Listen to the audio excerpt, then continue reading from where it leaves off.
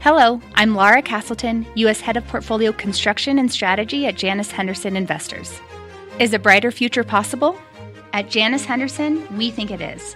For 90 years, we've worked to help clients achieve superior financial outcomes and fulfill our purpose of investing in a brighter future together. We know that this means our thinking and our investments are helping to shape millions of brighter futures for the next 90 years and beyond. To learn more, go to janushenderson.com.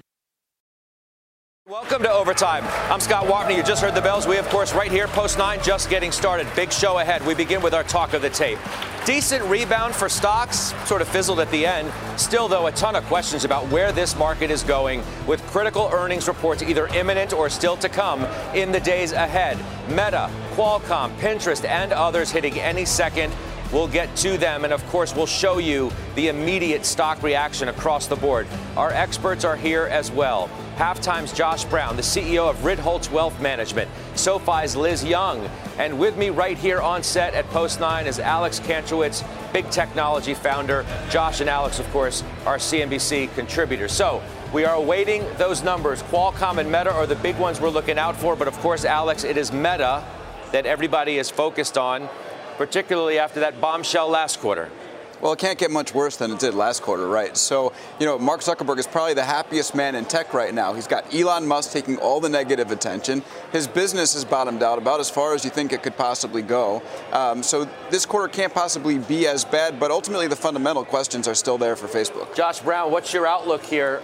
As I said, the first ever drop in daily active users last quarter was an absolute bombshell. And now after you had Netflix report their shocker, you've had Snap, which wasn't all that great, Alphabet, and now you move to this one. What do you expect?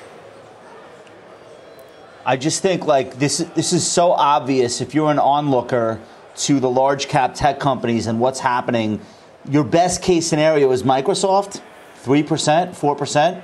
Your worst case scenario is negative 40%. As was the case in Netflix. I think it's still falling, maybe negative 50%. So it's like if you're on the sidelines right now and you already have exposure to all these names and you own the Qs and you have broad market exposure, you have S&P exposure, why are you looking at these stocks and saying, yeah, you know what, I feel like being down 19% after an earnings call. Let me roll the dice on the next one. It makes no sense that anybody would be behaving like that right now. This market is messy, like Johnny Depp messy. And I don't know that Meta could be the thing that pulls us out of it. So I'm going to stick with what I've been saying. I think Apple holds the key.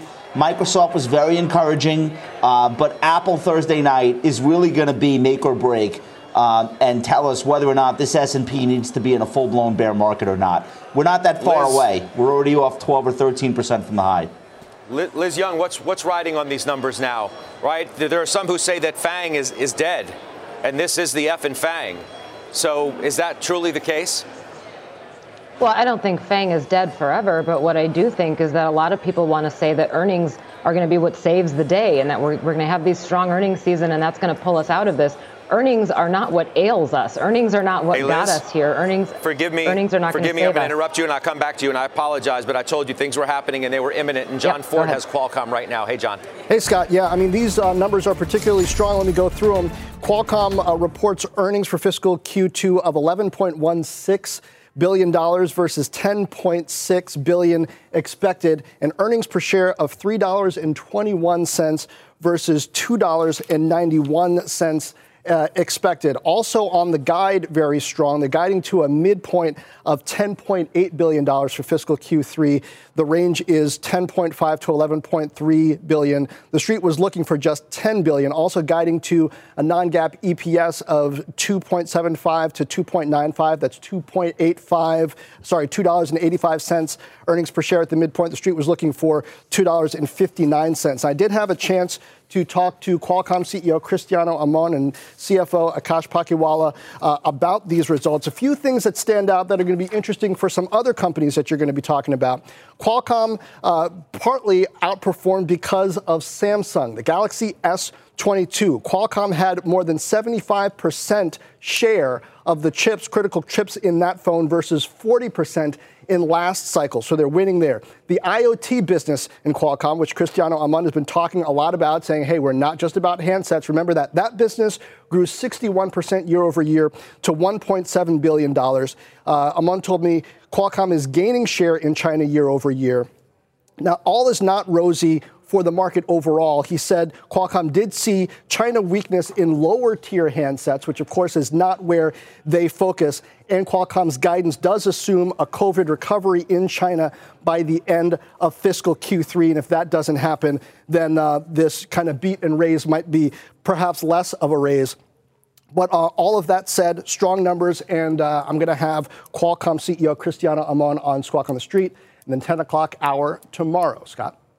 This has to relieve some fears, though, John. I mean, chips have already been under pressure. You have supply chain concerns. You have COVID lockdowns, and a beat and raise quarter perhaps is exactly what this space needed to hear from someone like Qualcomm. Yeah, that's true. Now, granted, some of this is Qualcomm specific. They are able to win more of that Samsung business. They used to split Samsung between doing a lot of their own chips and Qualcomm chips. Cristiano, by the way, saying to me, hey, this proves that even when we got a big customer that's making their own chips, we can still win that business from them. A clear nod to what Apple is planning to do. He's saying, hey, we got the best products, so we can win the business. So there's that. There's also the fact he is saying that on the lower tier, there is some weakness in China, but Qualcomm's playing at the higher end. So you got to worry perhaps about some of those players who are at the lower end in markets like China. They might not do as well, but yes, this is very much a beat and a raise from Qualcomm.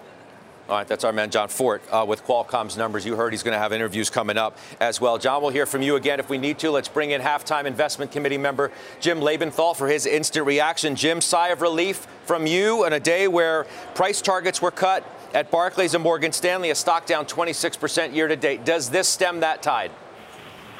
Well, for the stock, it should. It should. And really what this comes down to is what is the right multiple for this stock? It's currently trading at around 11 times this year's earnings, Scott. And I'm just going to tell you, because of the growth rate of the earnings and the diversity that John was talking about, it deserves a much higher multiple. Now, frankly, it usually trades around 15. So, you know, if you get from 11 to 15, that's about a 35% raise right now. Plus the estimates are going to go up as they should. Frankly, I think that multiple should be 20 times by the end of the year. Why do I say that, Scott? Two reasons. One, they're diversifying away from Apple. That's what John was saying about the Samsung business. And two, they're diversifying away from smartphones in general with Internet of Things and auto. Internet of Things was up 61%. Simply put, this stock deserves at least a multiple of 15 right now, which would put it up around 170. And frankly, I think it deserves a multiple of 20. The price target for me is 230 at the end of the year based on that 20 multiple. All right, Jim Lebenthal, got to bounce because I got Meta out. Julia Borson has it. Hi, Julia. Well, Scott, we have Facebook earnings beat estimates coming in at $2.72 versus the $2.56 that were estimated. Revenues missing estimates coming at $27.91 billion versus the $28.2 billion estimated. Monthly active users also lower than expected, 2.94 billion versus the 2.97 billion expected. And the company says there was softness in the back half of the first quarter that coincided with the war in Ukraine. They expect that to continue into the second quarter. That very much is in line with what Snap said. They also are giving second quarter revenue guidance of between 28 and $30 billion. That is below the consensus of $30.63 billion. I am going to be speaking to Facebook CFO Dave Wehner, and I will be back to you guys with more.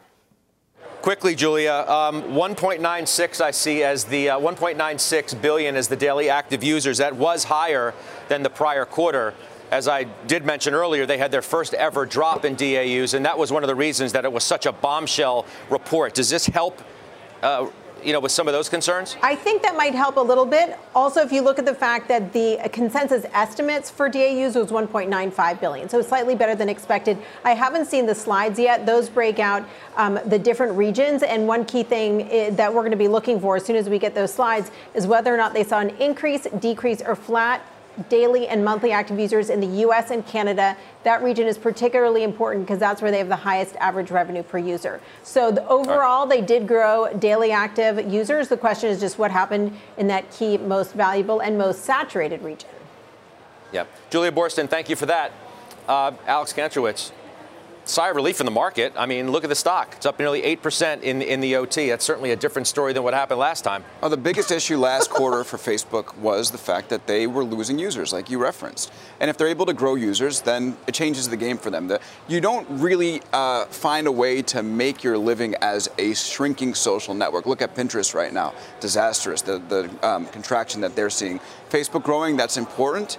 I think that the revenue guidance is a concern, right? They're still being hit by Apple, probably inflation and other macro factors that we're seeing across the economy. But number one is they have to be able to grow, and they're growing, so that's why the market's reacting. Josh, that last print last quarter had people wondering perhaps whether we had seen peak Facebook. A first ever drop in DAUs. I'm wondering if we're still thinking that today there is competition to worry about. TikTok and Snap, other things that people are doing today may be different than Instagram. What do you think?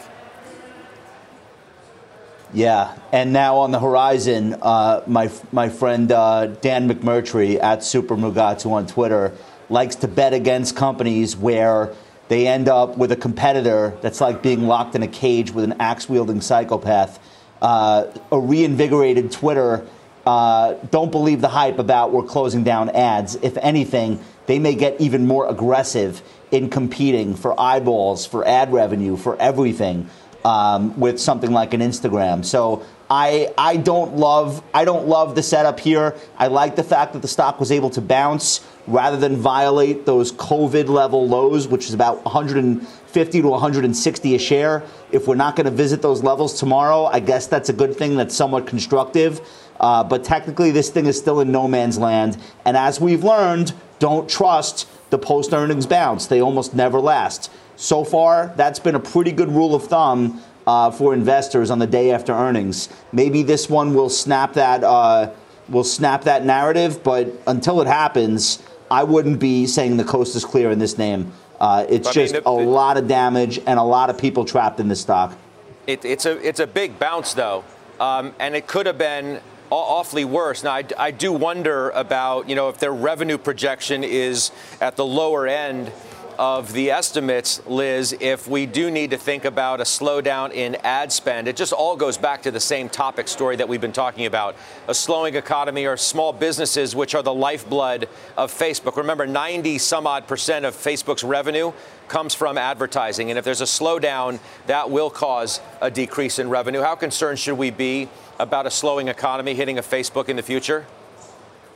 I think we should be concerned about inflation hitting companies' bottom lines and think about the things that go first when companies are trying to cut costs. They lower advertising, they lower sales, they lower marketing expenses. They do that before they lay people off. So I do think that ad spend is going to be pressured in a lot of different places. And I would be being really careful with any companies that are dependent on ad spend until we get to a point where we know that inflation has peaked. We've got some of these really big Fed hikes behind us, and I'd be looking at midsummer at the earliest to start towing into those names. All right, the letter F is out. That's Ford, of course. Phil LeBeau with that. Hi, Phil. Hey, Scott, when you take a look at Ford shares moving up about 2% right now, the company beat on the top and the bottom line, earning 38 cents a share versus the estimate of 37 cents. Revenue coming in a little bit better than expected at $32.1 billion. Some numbers within the numbers in the first quarter. They ended the quarter with $29 billion in cash, including $45 billion in liquidity. They've got the cash pile that they're going to be using to invest in electric vehicles. They are reaffirming their full year EBIT guidance of earning between $11.5 and $12.5 billion. The adjusted free cash flow for the year will come in at $5.5 to $6.5 billion. That's all reaffirmation of what they have previously given as guidance. That is assuming that the supply of chips steadily improves.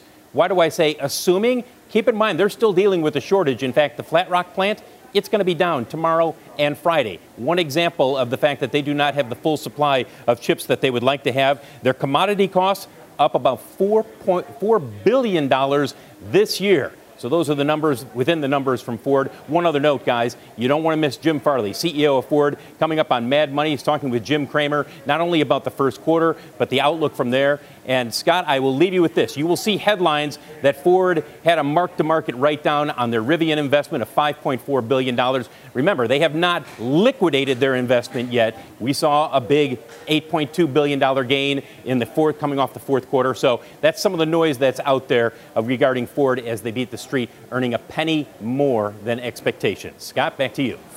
Farley's going to be talking EVs, obviously what the future holds for this company. And hopefully we will, as you said, Phil, get some more insight into what's exactly taking place with the chip story. That's what matters most of all. Yep, absolutely. It's improving, but it's still going to be impacting Ford, all of the automakers, as you go through the rest of this year. Yeah, I mean, he was downright giddy with you yesterday, Phil, as he was showing off that new vehicle. So I would have been surprised if something big dropped negative today. So we'll see, and we'll hear from Mr. Farley coming up. That's Phil LeBeau with the latest on Ford. Want to get back to Meta. As we said, earnings were good. The guidance looks a little bit light. The daily active users certainly not as bad as feared. The revenue increase of 7% in the first quarter. I should also note the slowest pace of growth for Facebook since that company went public in 2012. It brings the issue back to you, AK, on this notion of whether Facebook has reached its peak, if it can still grow its user base against what is a much different competitive landscape than it was when the company went public. I don't think it's the peak necessarily, but it's going to be really tough. Every company, there comes moments where you have to reinvent yourself. Facebook right now is dealing with an issue where when you look at Snap, you look at TikTok, it's losing the youth. And the way that it's chosen to reinvent itself is through virtual reality. That's a bet that might take 5-10 years to come to fruition. Meanwhile, what's the company doing? Where is it its attention when it comes to younger users? And that, to me, is the issue. I think that's probably the problem that we saw when the company's user base contracted. It's got to get them on. You ask them, where are they chatting? Is it WhatsApp? Is it Messenger? No, it's Snapchat. Where are they watching videos? Is it Instagram? No, it's TikTok. This is the biggest challenge for the company. And if people believe it's peaked, this is probably the reason why. Yeah. Liz Young, in what is a tremendously big week, was Microsoft good enough? Is Meta, Facebook now good enough? And now everything, I guess, hinges on what Apple delivers. I know Amazon is important, too, but the biggest company in the market, and especially what Qualcomm had to say. Now, Qualcomm, as John Fort said, may be Qualcomm specific, but nonetheless, you may get a little bit of a read-through through supply chain issues, chips and the like, and what's happening over in China. How do you see it? Look, when we're talking about tech, this was the point I was in the middle of at the top of the show. I think a lot of people want to believe that earnings are going to pull us out of this, but earnings are not what got us into this. So at this point, the best we can do is that earnings create a floor on how much some of these names can draw down, and they create a floor on the market because we have those fundamentals to fall back on. But the reality is there are so many macro headwinds still in front of us in the next 60 days that the market is just hard to impress. We've been punishing beats by 1.7% on average, punishing misses by twice that. So at this point, yeah, they're good enough, right, to not create more damage. Earnings aren't piling on, and that's a good thing. But earnings are not going to be what solves all of our problems here, especially in tech and communications. Josh, do you personally believe that the FANG? Go ahead. I want to add to what Liz said. I think what she said is the key point, and it's so important. We don't have an earnings problem. We don't even have a revenue problem. We have a multiple problem. We started this year at 21 times forward earnings for the S&P 500. We are now down to 17.8 times. Where does it end? Does it end at 17? Does it end at 15? You go back through history, you try to find the impact of high inflation on the stock market. And one of the things that you notice is that actually earnings and revenue don't get hit that badly. And here is the reason. Judge, if you sell 100 refrigerators last year at $100 each, and then you sell another 100 this year at $1.20 each because we're in an inflationary environment, well, it looks like your revenue is growing at 20%. It looks great. But people aren't paying the same multiple for your stock in that environment. So Liz has nailed it. And the only point that I would build on that with is we have a really interesting situation right now with both bonds and stocks down big to start the year. S&P down 13%, Barclays Ag down high single digits, which it's been a long time since we've seen that. 42, I think. Some crazy stat like that, Dude, right? It's bad. But worst start to the year since 42. It's bad. And that's right. And you go back 90 years. We have good data, 90 years worth of stock and bond returns. And here's what's interesting.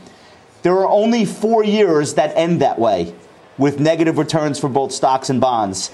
In 2 of those 4 years, you had very high inflation, 1969 being a pretty good example, just to give people a sense. It's not the end of the world to have a negative year for both. It's just very unlikely. So we have Salesforce. We could see clients logging into their accounts. And I said to the head of my wealth management group, I said, what's going on with the clients, the logins on the Dow, down 1,000 day? And he says, well, there is an uptick, not much. And I said, well, what are they worried about? He says, half of them are panicking about bonds. The other half are panicking about stocks. I said, all right, put them all in cash. I'll call them Labor Day. I'm joking. But that's the environment we're in. Historically, one of those 2 things will win out. So we may have actually had a blow off top in bond yields last week, which nobody's talking about. Highly possible. So stay tuned. One thing that everyone should keep in mind, and this is immutable, eventually the money has to go somewhere. So we may have seen the worst of the stock market correction if the whole thing is about multiple compression. If you tell me there's a financial crisis brewing, that's a different story, but we have no evidence of that. So I'm trying to stay constructive. Big multiple contraction already. Could be more, but earnings are holding up. Yeah. Speaking of earnings, PayPal's out. Kate Rooney, what do you see there? Because this stock has been, it's been crushed. Yeah, Scott. So in the first quarter, it looks like slightly mixed results here. Revenue was a beat, but PayPal with a significant slash here to full year guidance. Let's start with earnings, though. Adjusted EPS, 88 cents for the last quarter. That was in line. Revenue coming in at about $6.5 billion, 6.48. Also a beat that was up 7%, and excluding eBay, revenue grew 15%. So eBay still very much a drag on growth over at PayPal. But when it comes to the full year guidance, they're now looking at revenue growth of between 11 and 13%. For context, guys, 3 months ago, PayPal was looking at full year revenue growth of about 15 to 17%. So slashing that number significantly. EPS outlook also lower than expected. For the full year, they're looking at a range that's now about 80 cents below where they were forecasting just a few months ago. Total net active accounts now at 429 million, and payment volume coming in at 323 billion, growing 13%. But again, the guidance and the slash to guidance really is the headline here. Back to you, Scott. Yeah, and Kate Rooney, thank you. And not much reaction, certainly, in shares, which remain higher in the OT. Now, of course, all that can change in a matter of moments, and we'll pay attention closely to that. But Josh Brown, this stock is down 56% year to date. To say it's in the penalty box would be an understatement. It's like it got sent to the locker room, told to get dressed and go home. It's been so bad. It's a disaster. It's actually worse than that. If you go back to the high of July 2021, this stock is down 70-something%. And let me put that in dollar terms. This was $300 billion in market cap, and now it's around $100 billion, maybe less. So they've lost $200 billion. Think about how many companies there are that are $200 billion in total market cap. That's how much PayPal's valuation has suffered. Where are the activists? Like, is nobody paying attention to this? Carl Icahn was involved in this when it was still a part of eBay. He demanded they spin it off. It worked. It was fantastic for shareholders of both companies. Where are the activists now? How could you have a company fall this far out of favor without the attendant deterioration in fundamentals? They still have 400 million users. It's not like the business fell apart. It just stopped growing. How could you have a market cap shrink to this degree and nobody steps in? Nobody questions the CEO. What are you guys even doing there day to day? Is anything taking place? So I think this is going to get really interesting. You sound like an exasperated shareholder. You sound like an exasperated shareholder. I'm not in it. I already got crushed in this stock. I'm out. Who is gonna step up and say, guys, what are we doing here? Right? And I think there are a lot of fintechs, publicly traded fintechs in the same boat, by the way. PayPal's just the biggest and most glaring, ridiculous situation. The other thing, Josh, real quick before we take a break, and I'm purposely not including Liz in this part of the conversation, is, possible takeouts, possible deals, mergers between big banks who missed out on the fintech revolution from the organic level and now have no choice but to take a look at a PayPal, a Square, a SoFi, and that's particularly why I didn't include Liz in the conversation. They can't do it. Almost none of these companies are making any money. They're all losing money. Like Robinhood is losing money hand over fist. It's what's called dilutive to earnings. You can't do a deal. You can't do a $100 billion deal for PayPal if you're a money center bank and take that kind of hit to earnings and then risk what the potential charge-off would be. And a charge-off is almost certain for most of these money-losing fintechs. So I think what's really interesting here is that people like Jamie Dimon and DJ David Solomon are going to start eating these companies' lunches. In the end, it turns out it's not that hard to hire engineers and build a great app. So if you think about what fintech will look like over the next 10 years, it's very likely that you'll see Morgan Stanley, JP Morgan, Goldman Sachs, Bank of America stage a little bit of a counter revolution. And they have the capital to build really great stuff, and they are. So it's going to get the disruption narrative gets a little bit tougher. And for PayPal, I do think they would be well served finding some more traditional dance partners, at least for joint ventures.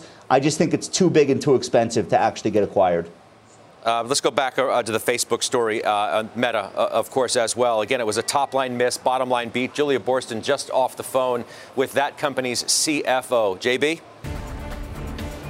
That's right. I just spoke with Meta CFO Dave Wehner, and he pointed out to me that the company had sequential growth in daily active users in each region, and that was improved on every region other than Europe. And they, of course, pointed out that Europe faced headwinds because of being blocked in Russia, being shut down in Russia, and also because of the war. But they point out the solid user trends on the Facebook side other than the blockage in Russia. So Europe was the one region that lost users. Now, on the revenue side, he notes that revenue fell in the midpoint of the range, very much as expected, and that it would have been higher. It would have been at the top end of the range or higher than that if it were not for the war. So very much worth noting here that they're facing the same headwinds that Snap pointed out last week. Now, in terms of Q2 total revenue guidance, he said that's the continuation of trends impacting revenue growth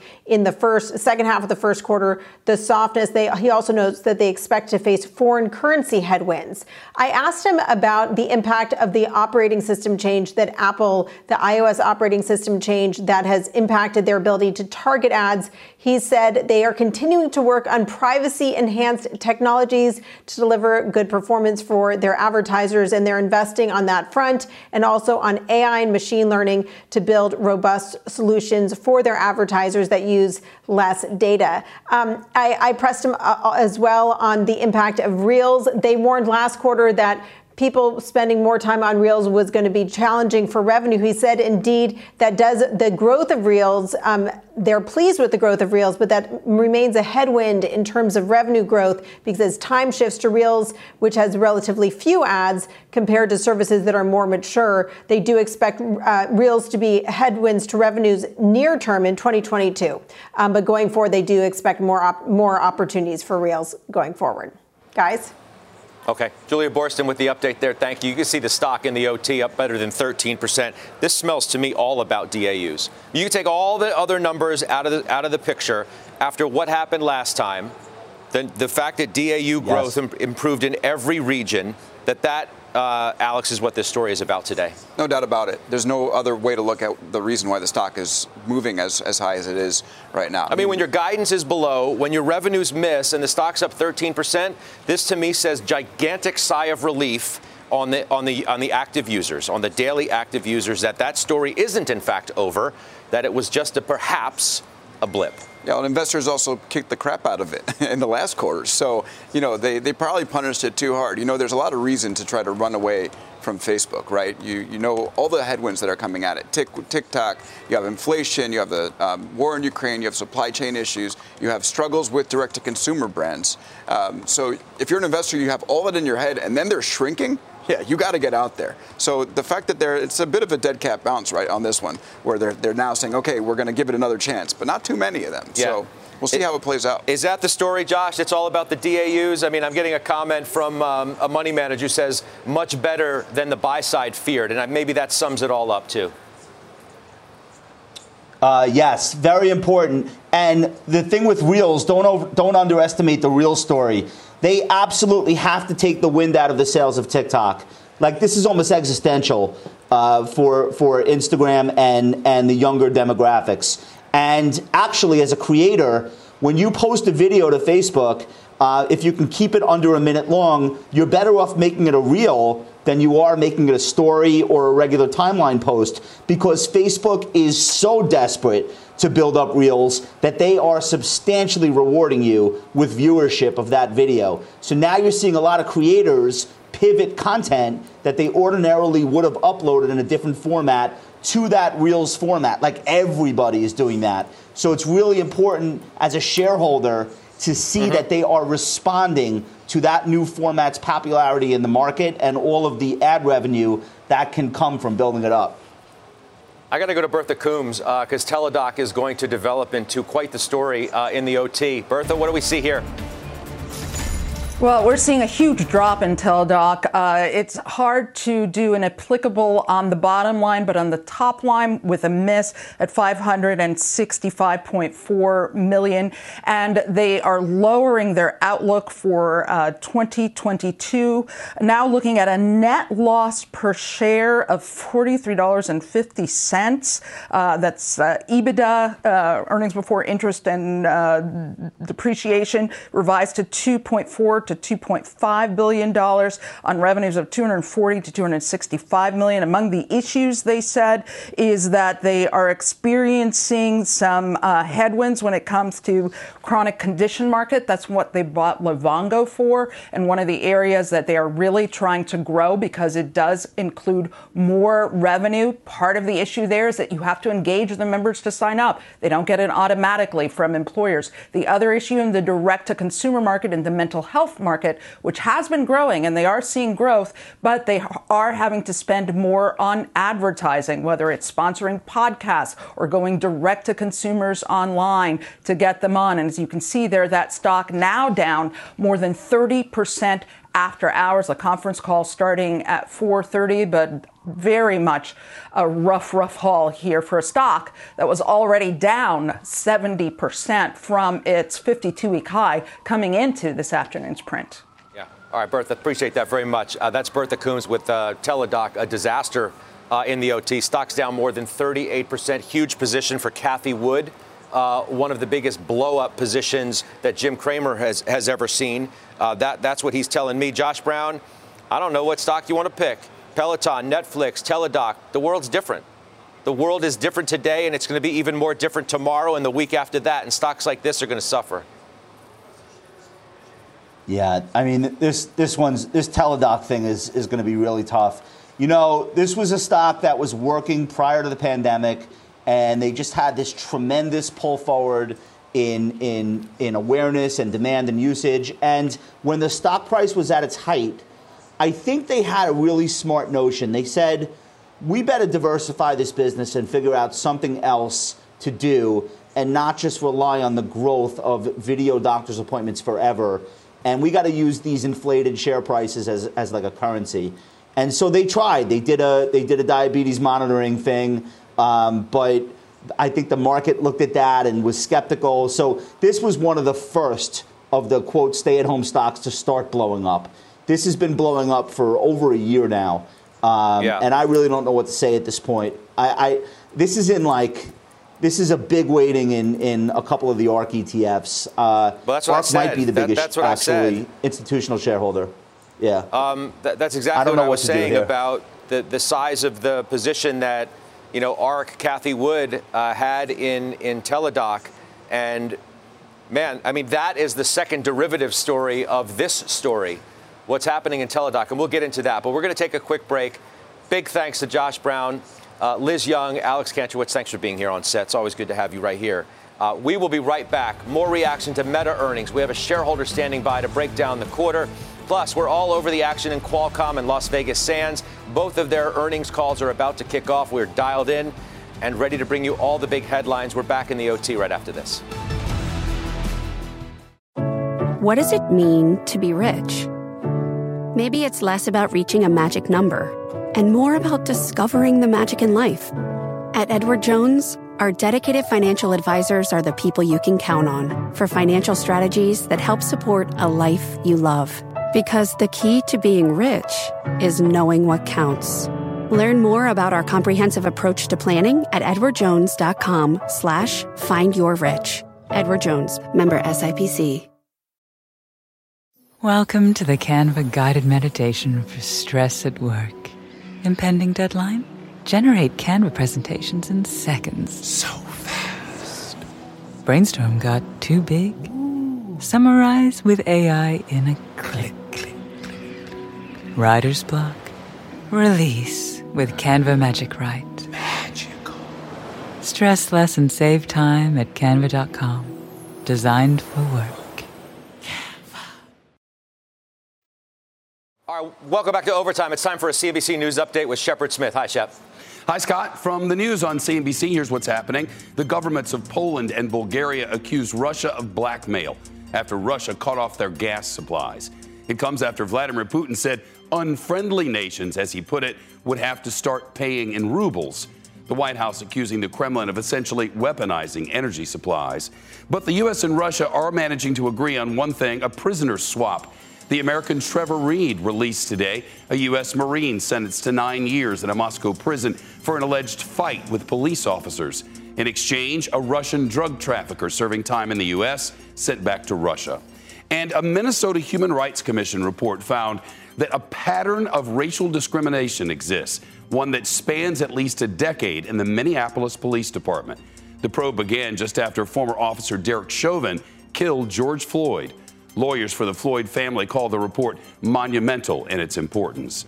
Tonight, the water crisis in California and a dam that may have a hard time keeping the lights on across the Southwest.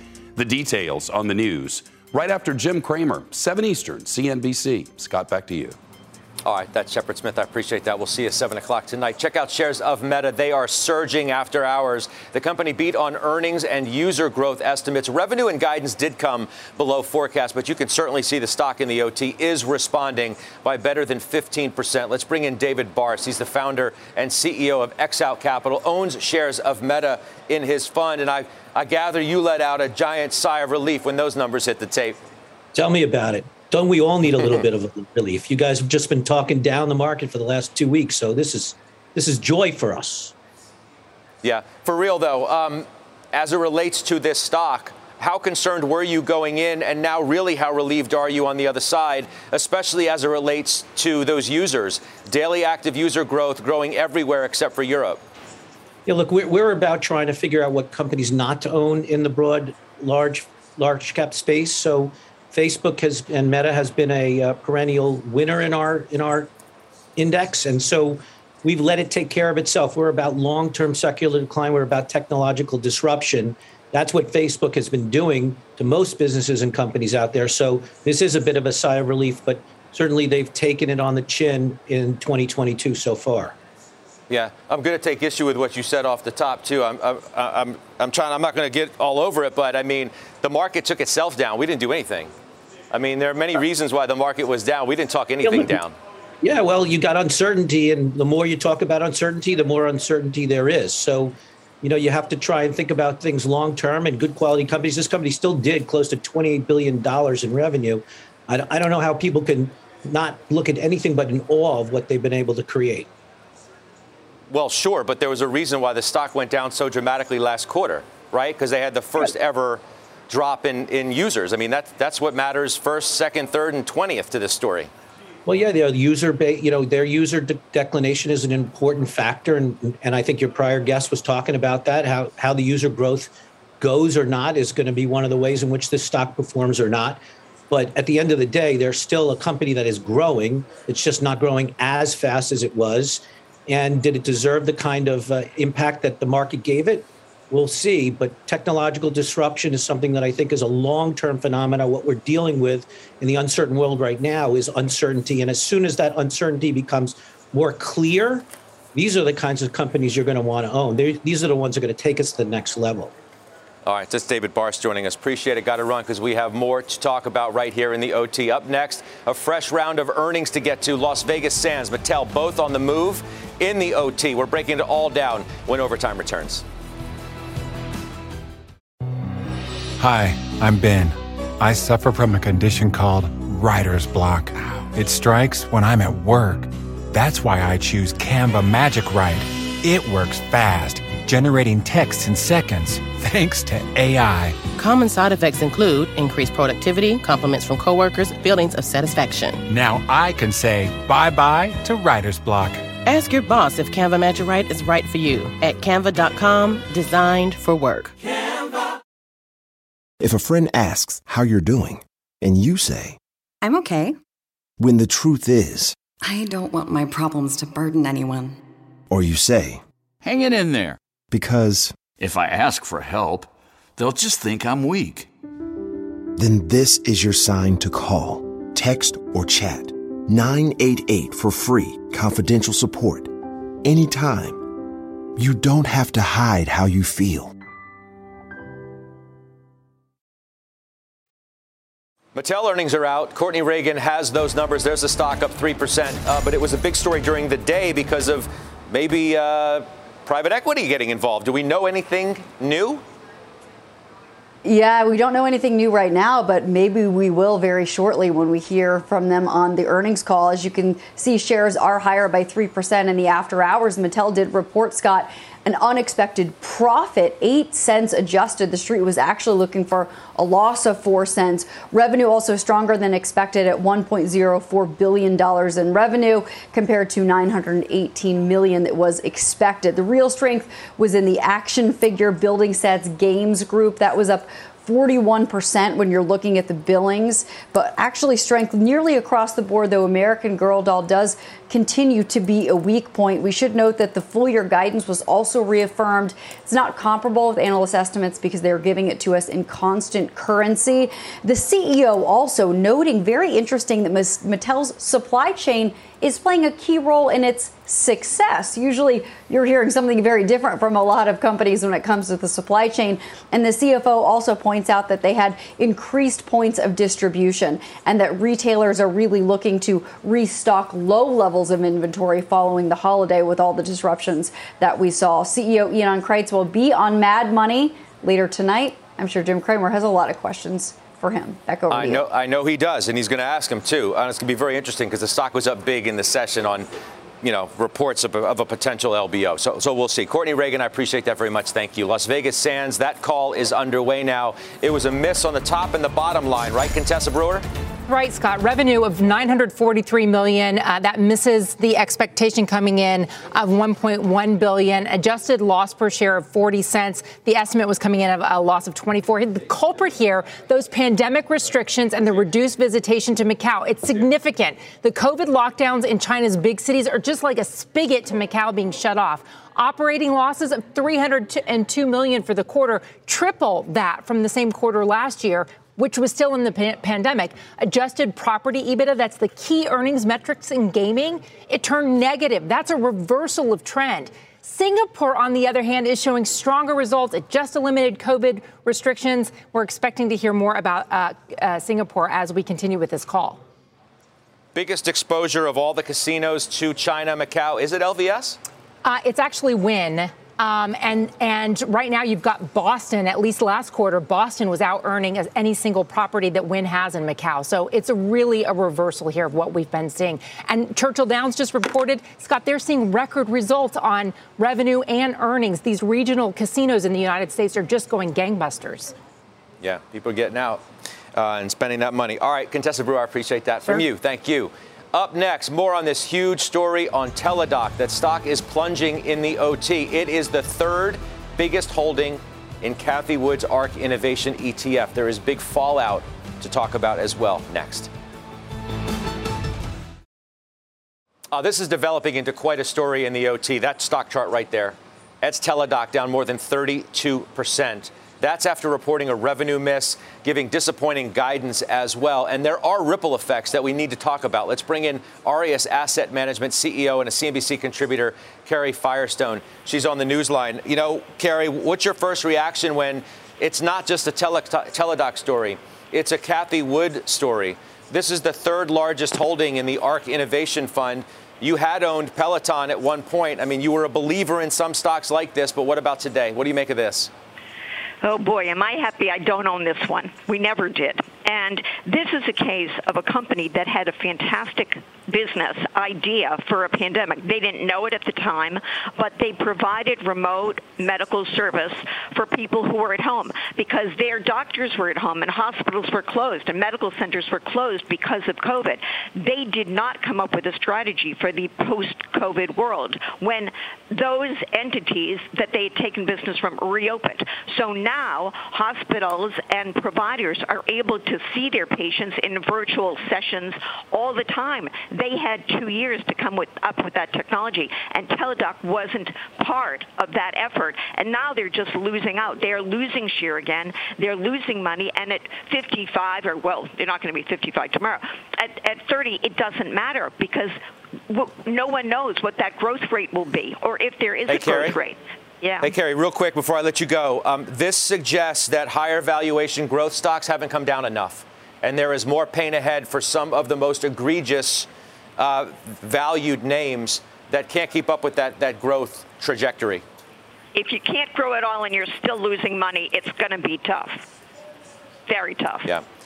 We'll talk to you in the days ahead, Kari. I got to run. We've been so busy this hour, but I know we'll catch up with you soon. That's Kari Firestone on the newsline there. Santoli's last word is going to be about Cathie Wood and Teladoc. We'll do it next. We're back in the OT. Amgen is slipping after hours after beating, despite a beat on EPS and revenue, top and bottom line. Though full-year outlook for that company came in slightly below expectations, the company is also disclosing a dispute with the Internal Revenue Service, which says the company owes more than $5 billion in taxes for a period from 2013 to 2015. The agency could also add a $2 billion penalty on top of that. Amgen says it will, quote, vigorously contest those charges. There's the stock's down a little more than 14% in overtime. As we go to break, take a look at Apple. That stock is higher in the OT on the back of a strong report out of Meta, maybe a little bit too on the back of Qualcomm. It reports in less than 24 hours right here. We will have full coverage, of course, in overtime. Up next, Santoli's last word. Michael Santoli's here for his last word. I mean, look, okay, Facebook, sigh of relief, but I really think the bigger story to talk about at this moment is Teladoc. Well, it's emblematic of a lot of things going on. Obviously, one, in a downtrend, especially with these speculative stocks, it's not a time to be buying the 52-week low list. It usually is not rewarded. Stocks like this. Cathie Wood's been buying it in the last buying it all few the way days. Now, not to pile on, and there is a principle that Bill Miller used to talk about, which is lowest average cost wins if the ideas that you believe in pan out. It's very hard to balance long-term conviction in a business with how the market treats it in the short term. However, again, this is not the market that is treating stocks with a high story to substance ratio well. You have to know that. Money has been flowing in lately to ARK. Yeah.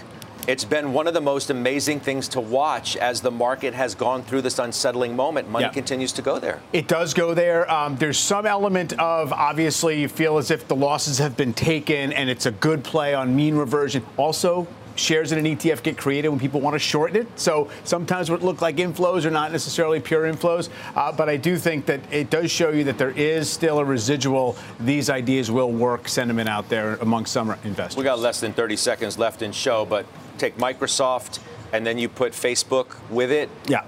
Should we feel pretty good or better about? I think you feel where a little bit megacaps better. are? A little bit better. A lot of selling has happened in the last 3 or 4 days, and I'm not saying all of it's done, but at least you've kind of evaded the worst case scenarios on these big names. Yeah, it was a beat, of course, on the bottom line for Meta. It was a miss on revenues, but daily active users certainly stemming some of the concerns there. That does it for us. We'll see you tomorrow on the OT. If a friend asks how you're doing, and you say, I'm okay. When the truth is, I don't want my problems to burden anyone. or you say, Hang it in there. because If I ask for help, they'll just think I'm weak. then this is your sign to call, text, or chat 988 for free, confidential support. Anytime. You don't have to hide how you feel.